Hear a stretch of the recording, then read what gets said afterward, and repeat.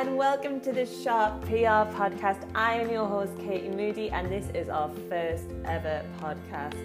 Oh my goodness, it feels so strange sat talking to myself in the office, but I'm going to go with it, and hopefully you're going to find this very useful. So to explain a bit about who I am the Managing Director of Sharp PR. So we are an agency that specialises in digital and also helping small businesses to grow. So we provide small business consultancy, copywriting services, and also social media management packages. So make sure to go check us out, yoursharppr.co.uk. On the opposite side of that, I also run an online site dedicated to women in business. That is sharplife.co.uk. I'm throwing lots of websites at you here, I realise that, but check one out and you'll do all right. Today what we're going to be talking to you about is Instagram. So it's one of the fastest growing social media networks at the moment, and I see so many businesses making massive mistakes. Honestly, some of them just make me cringe. So what I wanted to do is talk to you today, talk you through a few tips that hopefully will be able to help you out. And let's make this work for you. I don't want to be one of these podcasts that sits and talks for the first 40 minutes about themselves and then actually gives you some tips during the last 10 minutes. We know who you are, we've listened to them before. So I'm going to jump straight in and hope you're ready for this. So Instagram tip 1, make sure that you actually have a dedicated business account. This is really important, and there's so many brands out there not doing that at the moment. And so the difference is you basically click the little settings icon and switch to business profile. What that does mean though is that you must connect to a Facebook page that you've got going already. If you don't have one already, it can just generate a fake one and you can just not invite people to like it and you can run it like that. But it is absolutely vital that you have an Instagram business account, because that way you get all of the analytics and the opportunities to put call to actions on your profile. So as soon as you switch to a business account, you can add, as in the little call and email buttons at the bottom, and people can just basically click them and get straight in touch with you. That is not available on the personal account, so make sure to do that. Also, analytics. If you haven't switched to a business account, you don't know who is looking at your profile and doing what. You can see the basics through your story and you can see what users are viewing you, but that's about it really. If you switch to a business account, then you can click through, you can have a look at a post, you can see how many profile click-throughs it's earned. So as in people have been scrolling through your post and seen it and thought, right, I'm going to have a look at that profile, that looks interesting. Or how many likes it's got, how many people actually saw that post. It gives you access to a full range of analytics, which will be very useful for you to go through and actually see which posts are getting you the most hits, because if there's certain ones working and certain ones not, then you know what you should be doing more of. So that is tip 1. All right, tip 2 is all about hashtags. People still have this really weird approach to hashtags. I think we were all of the Twitter generation where it was like no more than 3 hashtags or you look desperate. Instagram doesn't give a beep if you look desperate. You can do whatever you want. You can have up to 31 hashtags at the time of recording this. I'm confident this will probably change soon. And use them all. Honestly, you might as well be on as many different hashtag feeds as possible, and no one thinks it's desperate because everyone does it. Just click on any blogger's site, any business site. They are wanting to grow, so they are using their hashtags.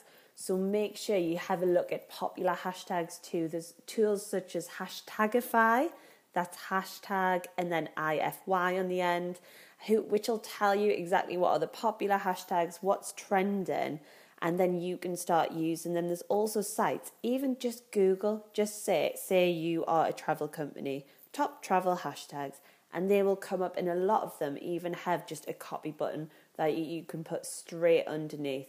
So make sure to be using as many as possible and check out your competitors, see what they're using. If they're using a specific hashtag and it's really working for them, jump on it. You're not copying off it. Hashtags are free for all.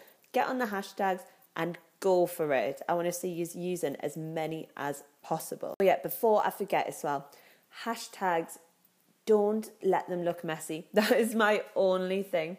So keep them at the end of your post. So there's 2 different methods people use for this. So they sometimes press the return button and then they do like a few bullet points or black dots down and then put all their hashtags underneath. And that means when people are scrolling through, all they can see is your caption rather than your hashtags. Also, at the same time, you can put them as a comment. So as soon as you've made your post, just click comment, copy and paste your hashtags in. I usually put the really good ones in a note on my phone. So when I don't have time, I can just go into that note, click copy, and just put it straight on in a comment.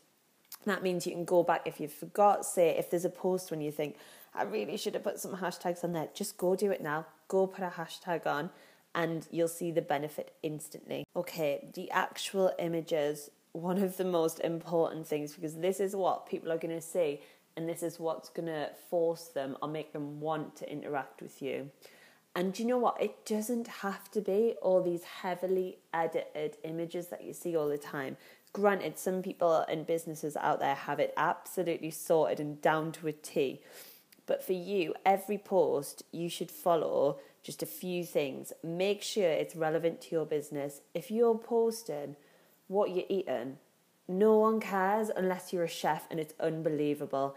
Or unless you're a cook and you're making them a quick recipe that they can do at home. No one cares. If it's not relevant to your business, don't post a picture of your dinner on your business profile. It sounds really simple, but a lot of businesses seem to do it for some reason. Every single post you put out there should add value, whether that is adding value by telling your customers about something you do, something you've done, someone you're working with, or giving them a bit of advice or a few tips. People really engage with things that they're getting for free. So if you're like me and you specialise in PR marketing, why aren't you putting a PR marketing tip out there every day? Why aren't you saying, oh, we make all our social media images on Canva. Why don't you go there to take a look?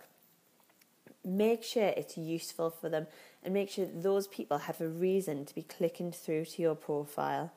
If you do want to do the sort of images, the aspirational images, then yeah, you do need a pretty good camera, but I think any iPhone is absolutely perfect.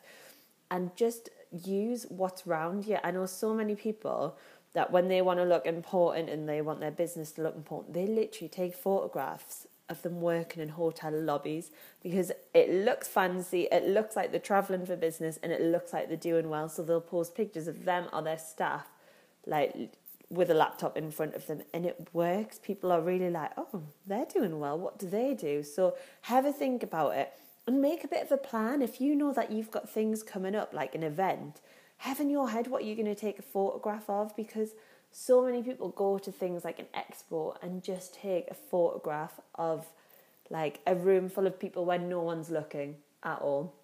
Why don't you, if you're at a business expo, go up to someone and say, oh, lovely to meet you. Once you've had a great chat, don't just ask them for a photograph instantly. That's a bit weird. Go up to them and say, oh, hi there, do you use Instagram? Oh, could we get a quick photograph just for me like account the day? And then instantly you're posting that photograph, you're tagging in that company, and it looks like you're working with them on top of that. So have a think ahead, and let's get some good images going. Next are the tools that you can use on Instagram just to help you out a bit. So there's a couple I use at the moment. So one is Witagram. So what that does is it puts borders, it allows you to put text on things. It allows you to whiten your teeth if you're that way inclined. But download it and have a bit of a play around with it. If there's anything that's going to help you in doing your images, then use that. Also, I've just mentioned it briefly, Canva.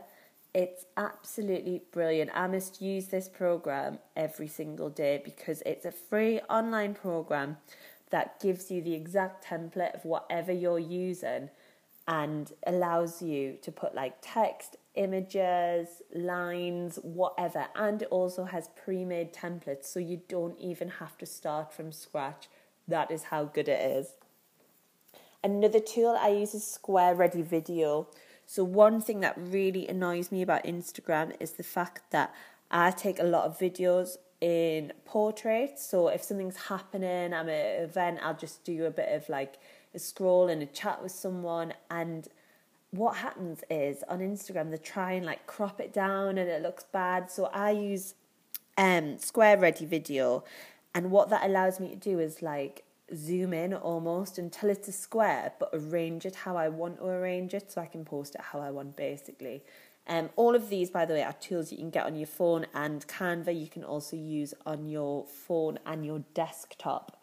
One more that I've just recently started using is Hypertext. So this is brilliant for your stories if you want to just add that professional feel to them.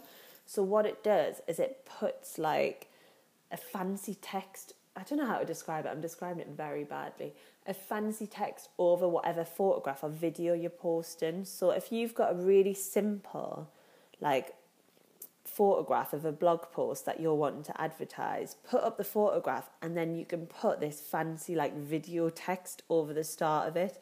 Video text really makes me think of word art, but it's nothing like that. It's a lot classier. So download it. It's called Hypertext and have a look. Right, last but never ever least is Instagram stories.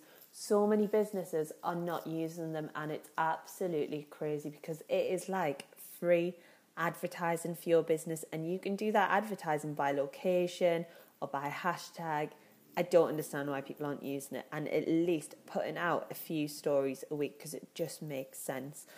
Now, the best way to do this, if you haven't already, is you have to click the camera icon in the top left of your Instagram screen, and then from there you can either choose a photograph you've already taken, or if you want to take a photograph, video or whatever on the spot, you can do that then. Once you've done that, there is a little icon which is like a smiley face at the top. It's like a smiley face inside a square. Click on that and you will have the option to add a location tag, a hashtag, a GIF if you want to, music, absolutely. There's so many like options on there.